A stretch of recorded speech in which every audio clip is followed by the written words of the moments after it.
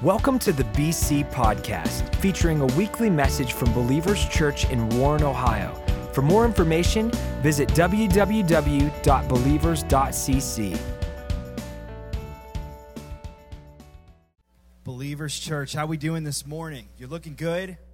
Yes, this beautiful winter morning, winter wonderland.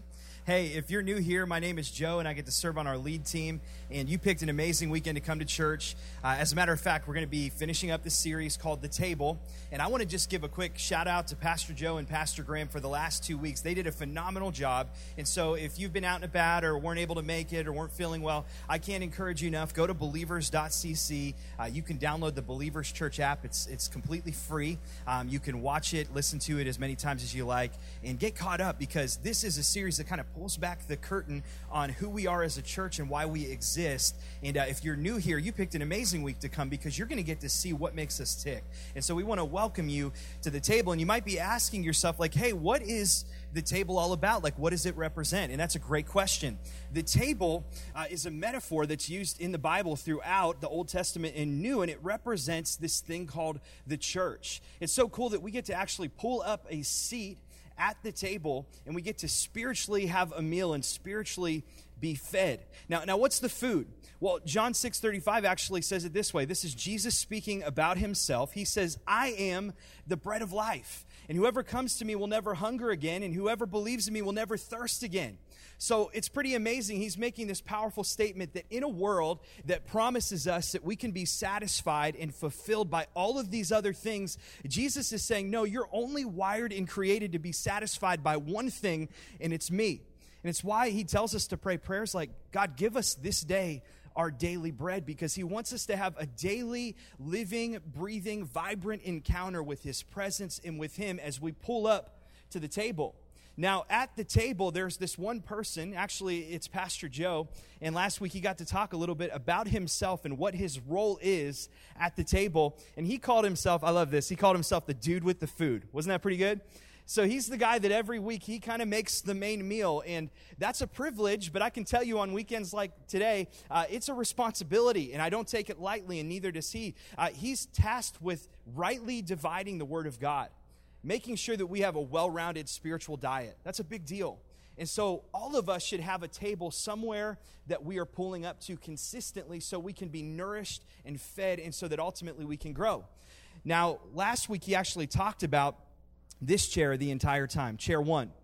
Chair one, if you missed it, it represents somebody who is far from God. Somebody that's not yet a part of the family, that we actually exist for chair one is what he talked about. He called us a chair one church. And that's pretty amazing. Like, one of the things that I wear as a badge of honor is that every weekend there are tons and tons of people who are coming here, invited to the table for the first time, many of them far from God. And if you're new here, we have this environment called Next, and it's kind of like what a membership class would be in most other churches. It's just this opportunity for people to ask the question, what is my next step in my journey at the table? And so here's the cool thing. Once someone comes and pulls up a seat, like some are doing today, by the way, welcome, we're so excited that you're here, and they make a decision to make Jesus the Lord of their life, the Bible actually talks about how they are grafted into the family of God. How cool is that? And so the minute that they make that decision, they don't stay at chair one, they actually graduate to chair two.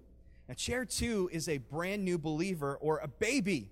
This isn't just a chair. Imagine with me for a moment that this is a high chair.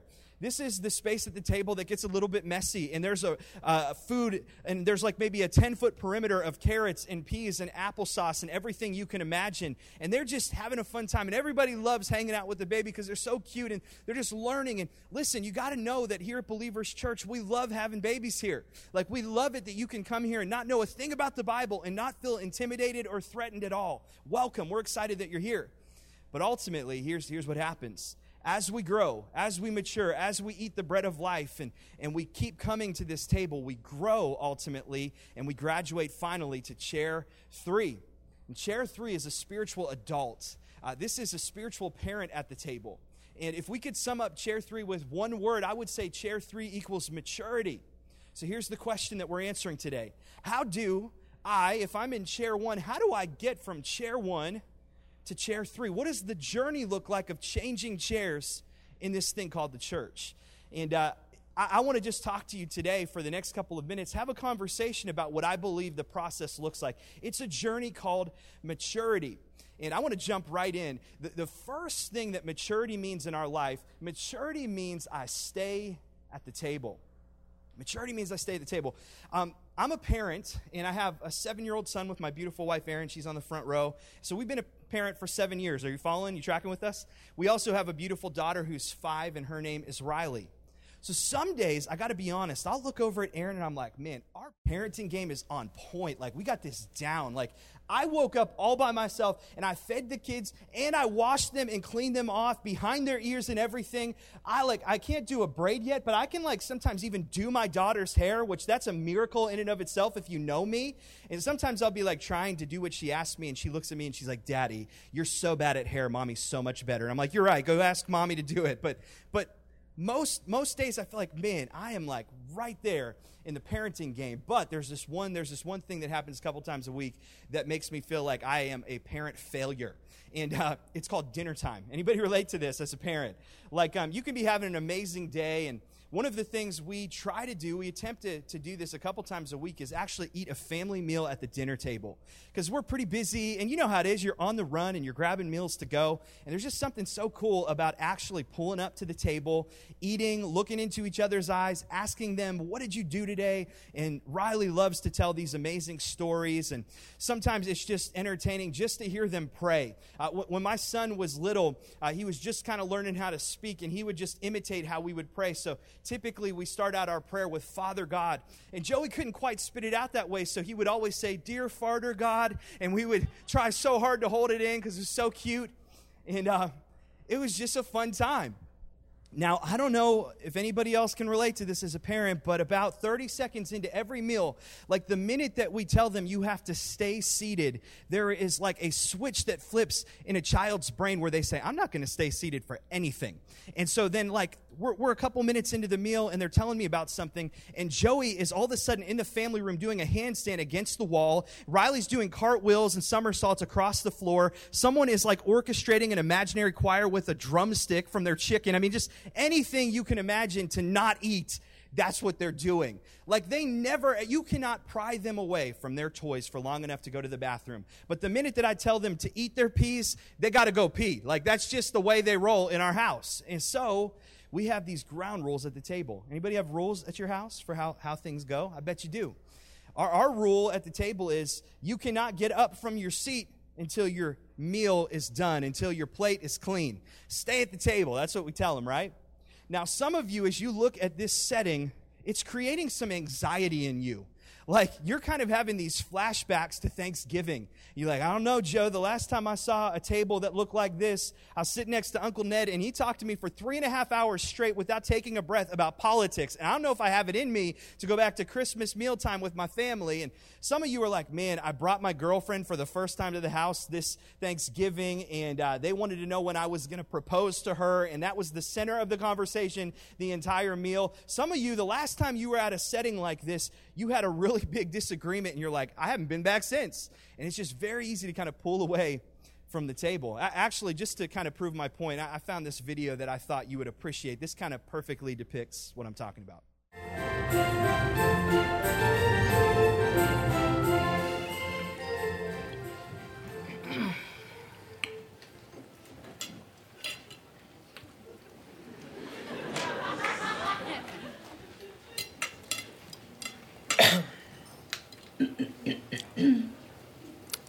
Anyone want another crescent roll? Phil, crescent roll. Oh, look. Nancy, stop it. Okay. Okay. Okay. Okay. Okay. Looks like we're gonna get a lot of snow tonight. What? Wow. We're going Roker just showed up. Thank you for that. Girl is over here. Al Roker. Helpful information Who's about 100? Who's 100 Really nice. today? That's what I'm What's it going to be curious like in a about. week? Is it going to rain? Who turned 100? Judy, Come on. sit down. Sit down. Sit down. Grow up. Sit crazy, down. Come on. Sit down. Sit down. Wow. Thank God that's not our family, right? Some of you are like, that's my family, Joe, and we're praying for you. We're praying for you. I didn't do that to bring back haunting memories. I wanted to prove a point. It's funny, like, one of the things that I've noticed is it's just always easier to eat on the go. It's always easier and more convenient to just eat where I am instead of being intentional about pulling up to the table in the natural sense. Some of us, like, we just can kind of get into the habit. I mean, the average American eats about once a day at a fast food restaurant. It's just the way it is. And I was just looking at this picture and thinking, man, this is what can happen in this thing called the church. I don't know if you've ever seen someone that has had this happen in their life, but I mean, sometimes we can pull up to the table at the church and we just have all of these expectations that are just like way up here. And it's like, man, these people will never let me down. They all love Jesus like I do, so they're all perfect. And there's never going to be a mistake or a disagreement or an argument. And anybody that's been in the church longer than a couple of months knows that that is just unfortunately not the reality. I mean, with a church that says there are no perfect people allowed, I think it's helpful for us to just point out that where there are people, there are problems and there are challenges. One of the things that Pastor Bill, who's one of the counselors on our staff and does a lot of things, he always says this. He said, hey, ministry would be great if it weren't for the people, right? Like, and we all love each other, but it's just there's something about the more you get around people, the more they are going to challenge you. And here's what I've noticed can happen. Over time, if we're not careful, we can start to get this idea in our mind that I can just eat on the run. I can just kind of pull away from the table and I can eat a meal as I listen to the podcast every week. I can watch Pastor Joe on TV. I can watch a TV preacher. I can listen to 95.5 The Fish on my way to work. And like, I did my good deed for the day. I checked off my star on the chart and I'm okay. And here's what's sad. We actually miss out on the advantages and the benefits that are built into the community that God has commanded us to find at this thing called the table. You know, there's actually an amazing book that I would highly recommend you get, and it's called Eating Together by Alice Julier. And literally all she did was she studied people that ate together in community at a table consistently, and then she compared them with people that didn't. It was really fascinating. Like, one of the things that she discovered is that the table is an equalizer. Here's what I mean by that.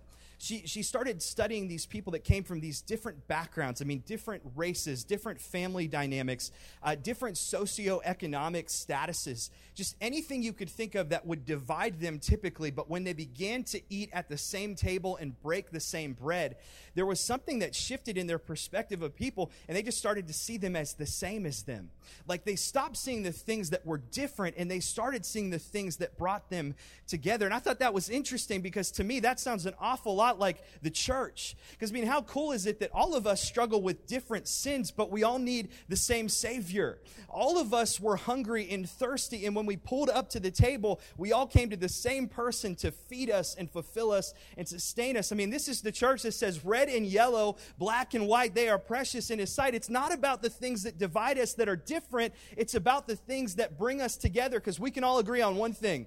We all need Jesus. We're all messed up, and we need a Savior. Can we get an amen on that one? Like, that's just the truth in God's church. So, I want to just take a second and look back at the early church, because remember, they're the blueprint for the table. I mean, they were the ones that started the table after Jesus ascends back into heaven, and here's what they did. They had it down. I want you to just listen to words about togetherness and sharing and meals, and look how often it occurred in the early church. Acts 2:46. They worshiped together at the temple each day, like not once a week, but like each day. They were so excited about what God was doing in their life. They couldn't wait till the next meal. They couldn't wait till the next moment. Now, here's what it goes on to say. They met in homes for the Lord's Supper. They shared their meals with great joy and generosity. Verse 47, all the while praising God and enjoying the goodwill of all the people. Now, time out. The next part is the result. When we commit to staying at the table and pulling up a seat at the table, there's something really cool that happens. Our purpose is realized, and we start to do what the church was called to do. Here's what it says. Each day, the Lord added to their fellowship those who were being saved. In other words, their priorities were in the right place. They had a purpose, and they started to make the table bigger and bigger and bigger. There's always more room at the table of the Lord. We got to know that. Now, I like this expression. We say it all the time. Families who eat together stay together, right? Like, that's a thing. And this is exactly what Alice discovered. One of the other things that she found out is that families, or just groups of people that were committed to eating at the table, they tended to have a healthier diet. And so it's interesting, like when you eat in front of the TV or you eat in your car and a lot of your meals happen there, you tend to kind of settle for cheap counterfeits and foods that aren't nutritious and aren't going to build you up. But when we take the time to be intentional and eat at the table, there's something that happens where we're actually eating a more well-rounded, balanced meal.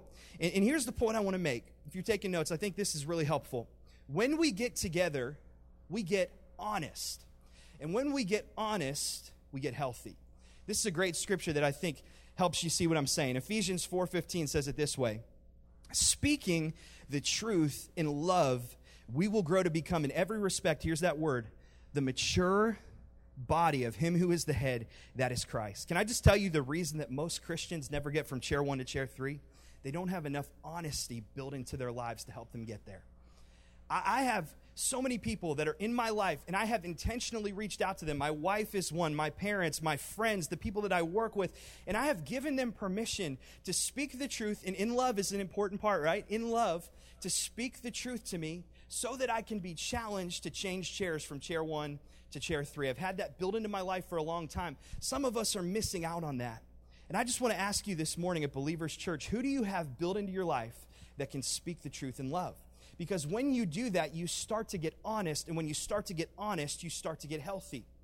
Now, one of the things that happens at our table, at our house, is sometimes every now and then our kids will actually finish all the food on their plate if they really like what they're eating. It's not often, but it does happen. And so this one time, Joey was a couple years younger, and he said, Daddy, I'm still hungry, and I ate all my food. And I was like, good boy, and I'm Italian. I do more really well. I can always get you more. And so I went into the kitchen, and I got him some more, and I came back, and I placed it in front of him. And you know what he said? I'll never forget this. He said, I didn't want that to be my more. And I had to laugh because I was thinking, man, is this not what we do with God sometimes? Like our spiritual Father, He doesn't just know what we want, but He knows what we need. He knows the thing that's actually going to produce something in us that brings life. And so He doesn't always just put the thing in front of us that's easy and the thing that we want, but He says, hey, I actually know what you need so that you can grow. And when we can commit to staying at the table, we can have meals like that. Now, I love it that we have a pastor, Pastor Joe and Pastor Gina, who he's committed to us, and he lives in the same area that we do. You know, like, I'll give you a great example. Eating out is a lot of fun, right? Like, I love eating out. We didn't do it a whole lot with a family of 4 kids growing up, and so when we went out to eat, I made up for lost time. I would have my own little deal with the waitress, and I would just say, just keep the breadsticks coming, honey. The minute that you see them going empty, just fill them right back up. And like, there was, you know, I just tell them, charge him more. That's my dad. I just loved eating out. But there's something about eating out. If you do it every day, if you do it all the time, you're not going to get the essentials that you need. And that's why you need home-cooked meals. And I think it's so cool that we can be a part of a church family, the local church, and it doesn't have to be Believers Church, but somewhere we haven't cornered the market on Christianity. There's a dozen great churches in the area, but if you haven't found one yet, you got to find a church where you say, I'm going to stay at the table here. I know that they have a view of what's on the menu for the rest of the year. And Pastor Joe, when I show up every week, he knows what he's going to teach me in February, and he knows what he's going to teach me in June. And he is going to make sure I get not just the fun stuff, but I'm going to get the stuff I don't want, but I need, and it's going to help me to grow. And let's put a bow on it with this statement. This is one that you'll remember. If you want to be stable, stay at the table. If you want to be stable, stay at the table. You watch people that are followers of Jesus that have true stability in their life, and they have committed to stay at the table. And you might be that person that needs to every now and then just say, hey, sit down, Judith. Don't get up. Don't give up on the process of the table because there's so much more good happening here than bad. Sit down and stay at the table. That's what maturity means. Now, here's number 2. Maturity means I bring something to the table. Maturity means I bring something to the table. Now, I have this holiday feast up here, just some samples of some things. It always amazes me that somehow at the holiday time, we can even make green beans taste good. And you got to sprinkle some of those onions on there or whatever it is. But there's this is kind of like the unsung hero at the table, goes well with anything. I grew up in an Italian house, as I mentioned, so I was not aware of these for the first many years of my life until I married an Irish wife. And I have made up for lost time with mashed potatoes. Let me just tell you that. They are good. Now, I'm not going to pick this up, but there's a beautiful holiday ham here. There's a nice caramelization. You can't smell it over there, but it is amazing. And then, of course, you got to chase it down with a nice piece of pie. Is anybody hungry right now in God's house? Can I get an amen? Now, listen, there's one thing that's not here that is probably the most underrated food at the table, and I'm going to say it's the rolls. The rolls from the video. But listen, the rolls are so great because it's like the perfect vehicle to sop up all the food that you left behind on your plate. I could preach about this for days. Anyways, Lord help me. Now, I think we can all agree that one of the beauties of the holidays is that we can actually, in a family, all bring our specialty to the table. And it's so much better than it would have been if one of us would have prepared the whole meal. Like, there's just something about it that, like, grandma knows how to make the best pies. We were in an Italian house, so, like, we didn't, like, the ham was the side dish in our house. It was the pasta. It was the rigatoni and all the different things. We had eggplant parmesan and chicken parmesan, and, like, that was the afterthought, was the turkey. But anyways, there's just something about everybody bringing their best to God's table. Now, did you have a moment in your life as you began to grow and mature where the mom who typically made the home meal kind of took you aside and said, hey, it's time for you to stop just taking something from the table and start bringing something to the table? I remember when my mom just used to give me like these subtle little hints like, hey, sweetie, I know last year and the year before and your whole life you haven't really brought anything to the table, but this year I need you to just bring something, and say it real sweet. And so I was like, all right, I have like $6. I can get some cranberry ginger ale and I'll get some cookies from Kmart, and that is my contribution. Thank God I didn't start with turkey the first time. Everyone was praising Jesus because of that. But listen, comes a moment where we're challenged to stop just receiving and taking from the table and to start actually bringing something to the table. Now, this is a theme in Scripture. I want to share with you Scripture that I think really helps us to hone in on what God has in mind. This is 1 Peter 4:10. It says this: be generous with the different things God gave you. I love that we're at a generous church and that people are generous with what they have in their hand. And then this is cool imagery. It says passing them around so I'll get in on it. I mean, does that sound like a table to you? It's like, hey, pass the mashed potatoes, pass the turkey, pass the green beans. There's just something about, like, I brought this to the table, but now I get to share it with other people, and it's such an amazing picture. Now, look what it goes on to say. It gives us some specifics. It says, if words, let it be God's words. If help, let it be God's hearty help. That way, God's bright presence will be evident in everything through Jesus, and he'll get all the credit. Think about this. This is kind of like another way of saying, hey, Pastor Joe, the church, it doesn't exist just so we can watch him stand up here and entertain us once a week. Actually, the Bible says that the church is most effective when the body is ministering to the body. His assignment on earth is actually to equip the saints for the work of ministry. His assignment isn't just to make the main meal, but his assignment is to help all of us to learn how we can make it together so that we can pull up to the table and bring something to contribute in God's house. And I think this is a great weekend to talk about this because we're receiving this Heart for the House offering so that we can expand our table, so that we can expand our reach, multiply our efforts, and reach more people in Chair 1. And you know what? Not all of us are going to have amounts in the same size, but they're all equal. Not all of us are going to write checks that are the exact same amount. Some of us are going to have really, really big checks and really, really small ones, but God knows our heart, and he knows what we're giving from, and he's going to bless us all the same when we all bring something to the table. This is how God works. Now, here's the question that I think all of us want to ask this morning. I'm asking you to ask this of yourself. What do I have to bring to the table? Like, what do I have that is unique to me, that when I bring it to the table, it makes the church better? Because we always say it this way: we're better together. We're not the same apart as we are together. And here's the challenge. If we're honest, it is so much easier to sit than it is to serve. That's the challenge. It's so much more comfortable and familiar just to sit instead of serving other people. Jesus knew this, and the disciples, they would have these constant conversations with Jesus in the gospel, and they would be like, hey, Jesus, like, how do I become the greatest in your kingdom? They would get kind of caught up in, like, what seat at the table they had. Like, hey, can I sit at the head of the table? Hey, like, in eternity, can I sit on your right, and can he sit on your left? And they would just have these conversations with Jesus, and Jesus would always kind of turn that on its head. And here's what he said in one conversation in Luke 22. He said this: who would you rather be? The one who eats the dinner or the one who serves the dinner?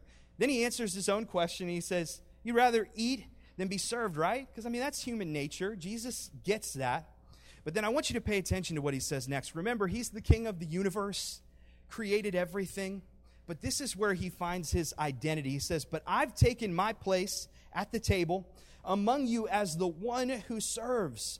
Now I confer on you the royal authority my Father conferred on me, so you can eat and drink at my table. And just time out, isn't it cool to know we still get to eat from the table even when we serve at the table? Like, Jesus still lets us get in on it and get some food.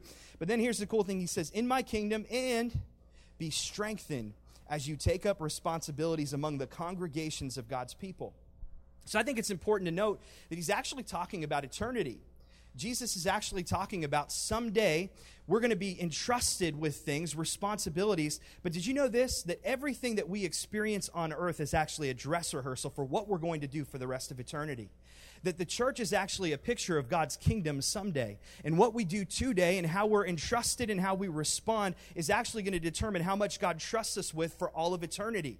And that's a sobering thought, but it's an encouraging thought, because here's the cool part. Did you notice that he says, as you take up your responsibilities, that you're actually strengthened? I just challenge you to find some people today, or maybe some people you know that serve here at Believers Church. And man, we have amazing volunteers, and we celebrate them at every turn. But if you were to just go up to them and ask them, hey, what's it like to serve here? I think that the lie that our culture tells us is that when we give, we have less. And here's what they would tell you. I guarantee it. Every one of them that is committed and serves, and they pull up to the table and they bring something to the table, they will tell you this. The thing that you think depletes me is actually the thing that completes me. The thing that looks like it's taking from me is actually the thing that is giving to me, because I am strengthened as I serve. It's why Jesus said, the food that I have, you don't understand it, but it's the food to finish the work that my Father sent me to do. That actually feeds me more than anything else in this world. We're strengthened as we serve. Now, if we could just kind of like fly up to 30,000 feet and ask the question, what is Jesus really trying to communicate here? Here's what I'm convinced he's saying. Jesus is saying that true maturity says the meal isn't just about me. The meal isn't just about me. So we could say it this way. Chair 3 says it's not about me. Chair 3 says it's not about me. And I think a perfect example of this is a mom. All of us know the mad dash that moms make on Thanksgiving morning and Christmas morning. They wake up at 4 a.m., and they have 4 different ovens going, and they have 6 things on the burner. They haven't showered or looked in the mirror. My mom looks beautiful. I'm just talking about your mom. But they are not concerned about what they look like at all. The only thing they're concerned about is how many people can I fit at this table? How much food can I get on their plate? Because they need to be fed. Now think about this. Once the meal starts and they're kind of doing the final preparation and they're seasoning the meal, a true mom, a true chef that really, really serves people, she sacrifices her preferences and how she would like the food prepared so that she can please more people. She might like the salt this way and the pepper this way, and she might have all of these different opinions, but when it comes to reaching more people and feeding more people, she's even going to sacrifice her own preference, and she might never sit down to eat. How many have the mom that you haven't seen her sit down at the holiday dinner table for 20 years? She is just serving people and concerned about how many people can I serve today at Christmas. And I just think man, that's amazing, because here's what she's doing. She's become a self-feeder. Chair number 1, think about this. Chair number 1 has to be all about me. It's a baby. They can't do much for themselves. They need other people to feed them. But that's chair number 2. But chair number 3 says, no, it's not about me. I'm going to take a shift from being concerned with what I can get to what I can give. Think about this. Babies wear bibs. Adults wear aprons. Babies wear bibs, adults wear aprons. There's just kind of this shift that happens in our mentality when we really see the table for what it is. And we start to see, man, the only reason I'm at the table is because someone cared enough about me to serve me and to sacrifice their preferences so that I could experience God's presence. This is the way that the table works. And this is actually in the Bible. I love it when the Bible literally illustrates my point. 1 Peter 5:5. Listen to this. All of you, this is talking to people in the house of God, must put on the apron of humility to serve one another. Babies wear bibs. Adults wear aprons. God's trying to help us to see in chair 3 that it's not about me. Now, here's the final thing that maturity means. This is where we're going to land. Maturity means I multiply. I want you to just think in terms of a physical body for just a second. What is the number one measurement that helps us determine if a body has reached peak maturity? It's the ability to reproduce, right? I mean, that's what the process of puberty is pointing to. Maturity means I multiply. I can reproduce after my own kind. Can we think about this? God has been saying this since the beginning of the Bible. God actually commanded us to be fruitful and multiply in the Old Testament. And then in the New Testament, he says, hey, I want you to make multiples called disciples. And they're not really disciples unless they are disciples making disciples. So true maturity, it multiplies. Now, I want to just give you some practical things that all of us can do. If we're really all in at this table called Believers Church, and we're heading into one of the most exciting moments of the year, which is Christmas at BC. If you've never been to Christmas at BC, oh, you have to come. It's going to be the most incredible thing, and you can't come alone. And listen, when we've been at the table long enough, it's just really easy to get kind of comfortable with our spot at the table. You've been in a church long enough, and you kind of have your seat, and God forbid someone who doesn't know it's your seat walks in and takes your seat. It could get ugly, right? Not at this church, just at the other churches. Maybe someone cuts you off in the parking lot. I mean, we all kind of just remember when we were just floating on cloud 9 and everything was perfect, and we came here and Pastor Joe always had the right things to say. He was always teaching on our favorite subject, always serving up our favorite food. The band always had our favorite song they were playing. But I think we can get to this point where we've just kind of gotten so used to what we're living in, so familiar with our faith that like we walk in one Sunday and somebody cuts us off in the parking lot, someone's sitting in our favorite seat. Pastor Joe is talking about tithing and generosity, and we're like, really, Pastor Joe, really? And then they're singing that one song again, you know what I'm saying? That one song that even God is tired of, and you're like, are we going to sing this again? I don't think God even likes this song. And if we're not careful, we can just become kind of like food critics. It's kind of just like, this is a fine wine. I didn't like the afterbirth in that flavor. And just, we can get so consumed with all the details that don't matter. And what God is trying to say, I'm just having a little fun. Can we have fun in church this morning? I think what God's trying to say is, hey, no. True maturity multiplies. And when we multiply, we make room. Think about this. When you have a baby on the way, everything in your life changes. I mean, you start just getting all these rooms prepared. You've got all their clothes laid out. You've got plans for the rest of their life. I mean, like if you're really a crazy parent, which I know a lot of you are, you're like playing classical music on your wife's belly. You're talking to it, goo, goo, goo, goo, gaga. This is your daddy. I love you. I mean, just anything you can do to prepare and make room for this new addition to your family. And I love that we're a part of a church that does that. I mean, we go crazy for our guests and we go crazy for Chair 1 because we see the potential in them. And we see that this is the future of the church, that there's always more room left at the table. I want you to just think about this. You have the ability next week to save a seat, and someone can actually get saved in that seat. Like, how insane is that? You can save a seat and save a soul in one motion. Like, it's incredible. I watch it happen over and over again. But what can tend to happen is if we're not careful, we can kind of just creep back into comfort in the familiar, and we can miss out on a miracle that God actually wants to use us to make happen. So I want to end by just sharing with you a story that I heard that just kind of opened my eyes up to what this could look like for a church. You know, there's this pastor, and his name is Judd Wilhite.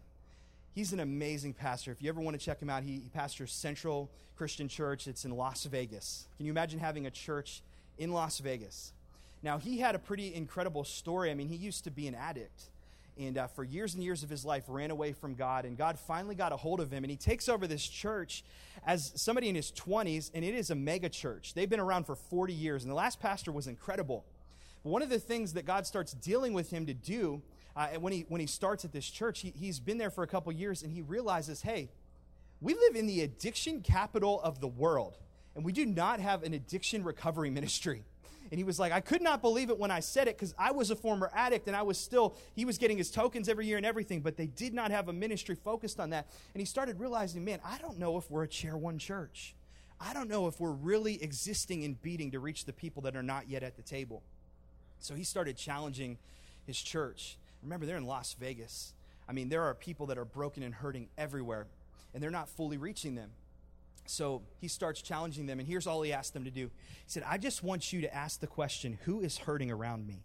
And how can I meet them at the point of their pain so I can pull them into the table and show them a real healer, and his name is Jesus? That's all he challenged them to do. So there's this guy named Cody. Cody was a professional fisherman. He was actually a millionaire, and he has this addiction, and it's growing. He's mainly addicted to crack. And so eventually his family relationships start to deteriorate. He loses his wife. He loses his kids. He starts to eat through $700,000 worth of savings. Can you imagine this? Gets to the end of his savings from this drug habit, and he has this beautiful home, and he empties out everything that he has in his home, and he sells it for pennies on the dollar so that he can have enough money to take a bus to go to Las Vegas. And then he starts to live in a field. And you know where this field was? It was right next to Central Christian Church. So Cody is living in this homeless camp in this field by this church. And Cody, by his own admission, stinks. He said that all of the homeless people in this camp would take the long way around his tent. He's like, that's how you know you stink. When homeless people all think you stink. Like he said, it was just bad. And so there's this rumor that gets around that this church will let you walk in and you can get a free shower and a hot meal. So Cody gets ready to go into Central Christian Church one Sunday morning. He has no plans to hear a message, no plans to give his life to Jesus. He just wants a shower. Hasn't showered for 2 months. He walks in, and remember, Pastor Judd has been challenging his staff to see people through, not to see through people. He walks in, and you have to imagine that this greeter that meets him at the door, her name was Michelle. You have to imagine that she can't just see him, but she can smell him at a distance. But God tells her to just do a simple act. And so when he gets close enough, she says, you look like you need a hug. And Cody didn't know what to do with that. And he said, you don't want to hug me, I stink. And just like any good greeter would, she just powered right through, baby, and just planted the biggest hug you've ever seen on him. And then she whispered something in his ear. She said, Jesus loves you. And Cody will tell you, he didn't know what was happening in him in that moment as he sat there in his stank. And at the worst moment of his life, someone actually saw good in him and hugged him and said Jesus loves him. There was something that broke inside of him. These barriers that he had built against God for his entire life began to come crumbling down. And I'd be lying if I said that day he gave his life to Jesus. But you know what kept happening? Cody just came week after week and kept taking showers, kept eating some free meals. And eventually there was this moment where it all clicked. And he came to chair one. He hears the message of salvation, responds to it, and his life gets radically changed. Now, that's not even where it ends. Listen, Cody gets a job, gets his life back together, starts to help homeless people, and Judd starts to write a book and ends up writing Cody into one of the chapters.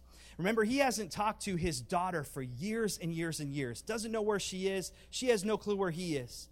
She ends up getting a hold of this book, reading the chapter, doesn't even know his last name, says, this sounds like my dad. Reaches out to Pastor Judd and says, I think you have my dad. They reconnect. They have a close relationship today. God has restored all of these things that years and years of abuse have broken. And guess what Cody does for a living today? Cody actually is a pastor, and he pastors homeless people in the same field where he used to be homeless. I think we ought to just take a second and give it up for Jesus, that he finds broken and hurting people at the point of their pain and changes them. So let me just ask you this morning, could it be that maybe there's a Cody somewhere in your life, and this is the week, this is the time where God's going to use you to do a simple act to heal the hurt in their life. And all you have to do is be obedient and respond and be sensitive and have your ears and your eyes open to their pain. I want to end with this scripture. There's this moment where Jesus is sharing a parable. And he's talking about this master who had an amazing banquet, an amazing feast. And he invites all these people that would belong. They looked the part, but none of them would come. And so he becomes angry and he tells his servants, I want you to go and I want you to invite the poor and the crippled and the blind and the hungry. Anybody that doesn't look the part, and I want you to tell them this banquet is for them. I want you to just listen to what happens here. Then the master told his servant, go out to the roads and the country lanes and compel them to come in so that my house will be full. I think what God is probably asking some of us this morning is, will you go out? You willing to go out of your comfort zone? Maybe go out of your way a little bit? Go out of your cubicle? Go out of your yard? I know as I was preparing this message, literally what God challenged me with, he said, Joe, you've prepared a meal at Christmas at BC. The table is set, but who's going to come? Are you willing to go out of your way and compel some people to come in? Can I make one promise to you? If you can get them here, I promise you God can do the rest. If you can get them here, I promise God will get a hold of them. I've watched it happen over and over and over again. This is a church that knows how to speak the language of the lost, knows how to find people at the point of their pain. And one of the things that I would challenge you to do is not just to invite them, but to bring them. Sometimes I've just watched, I can have a tendency to do this. I just get so psyched up to like put an invite in their hands, and I'm like, hey, there's this thing in my church and you should come, and okay, I'll see you later. And I miss out on a moment. And like, what I would challenge you to do is, what if you actually offered to bring them? If they're like, yeah, I don't have a ride, you can say, I can bring you. I can fit you in my van. If they're like, yeah, no, I got a dinner, I'll feed you. I'll take you to a restaurant after. I mean, whatever you have to do, speak their language. It could be the best sacrifice you ever make because it could save a soul. And I promise you, you will never feel more satisfied and more complete and more full of purpose than when you commit to say, I'm going to make room and multiply at God's table. I'm going to have you bow your heads and close your eyes. This is the most important moment of every service, so I'm going to ask you, if at all possible, to just remain seated and allow God to do what he wants to do. You know, in an audience this size, even on a snowy weekend, I just am very aware that there are some people sitting in these chairs, and some of you, this message resonates with you on a whole new level. And you might have even grown up in church, but you can just if you're honest, you're like, no, I've never had a moment where I made it real with Jesus. I've heard about him. I don't think I could say I know him, Joe. And listen, you're in a room among friends, and there are hundreds of people who could say the same thing. Hey, there was a moment when I made it real with Jesus. There was a moment when someone saw me, and I was lost, and I was broken, and I was hurting and alone, and someone saw something in me and invited me to the table. They didn't have to, but they wanted to, and I met Jesus. Here's the interesting thing about Jesus. In a world that tells us that there's all kinds of different ways to heaven, there's all kinds of different versions of truth, there's no absolute, Jesus kind of said the opposite. He said, no. He said, actually, there's only one way to the Father. It's through me. I'm the gate. I'm the door. No one comes to the Father except through me because I'm the way and the truth and the life. And then he gives us this really simple response. He says, hey, if you believe in your heart that that's true and you say it with your mouth, you confess it that I'm Lord, you'll be saved. You'll be rescued from an eternity separated from me in a place called hell, and you'll inherit an eternity with me in a place called heaven. And here's the coolest part. God doesn't want to just change your eternity. He wants to change your here and now. We always say that there's no perfect people allowed and that God loves you right where you are, but he loves you way too much to let you stay there. And so this is the most important invitation I can give to the table of the Lord, and I'm inviting you. Are you ready to make that decision? So the rest of the church that's prayed this prayer, they're going to help you out. I'm just asking you to repeat it after me, and if you mean it from your heart, a miracle will take place. Are you ready? Say this after me. Say, dear God, thank you for Jesus.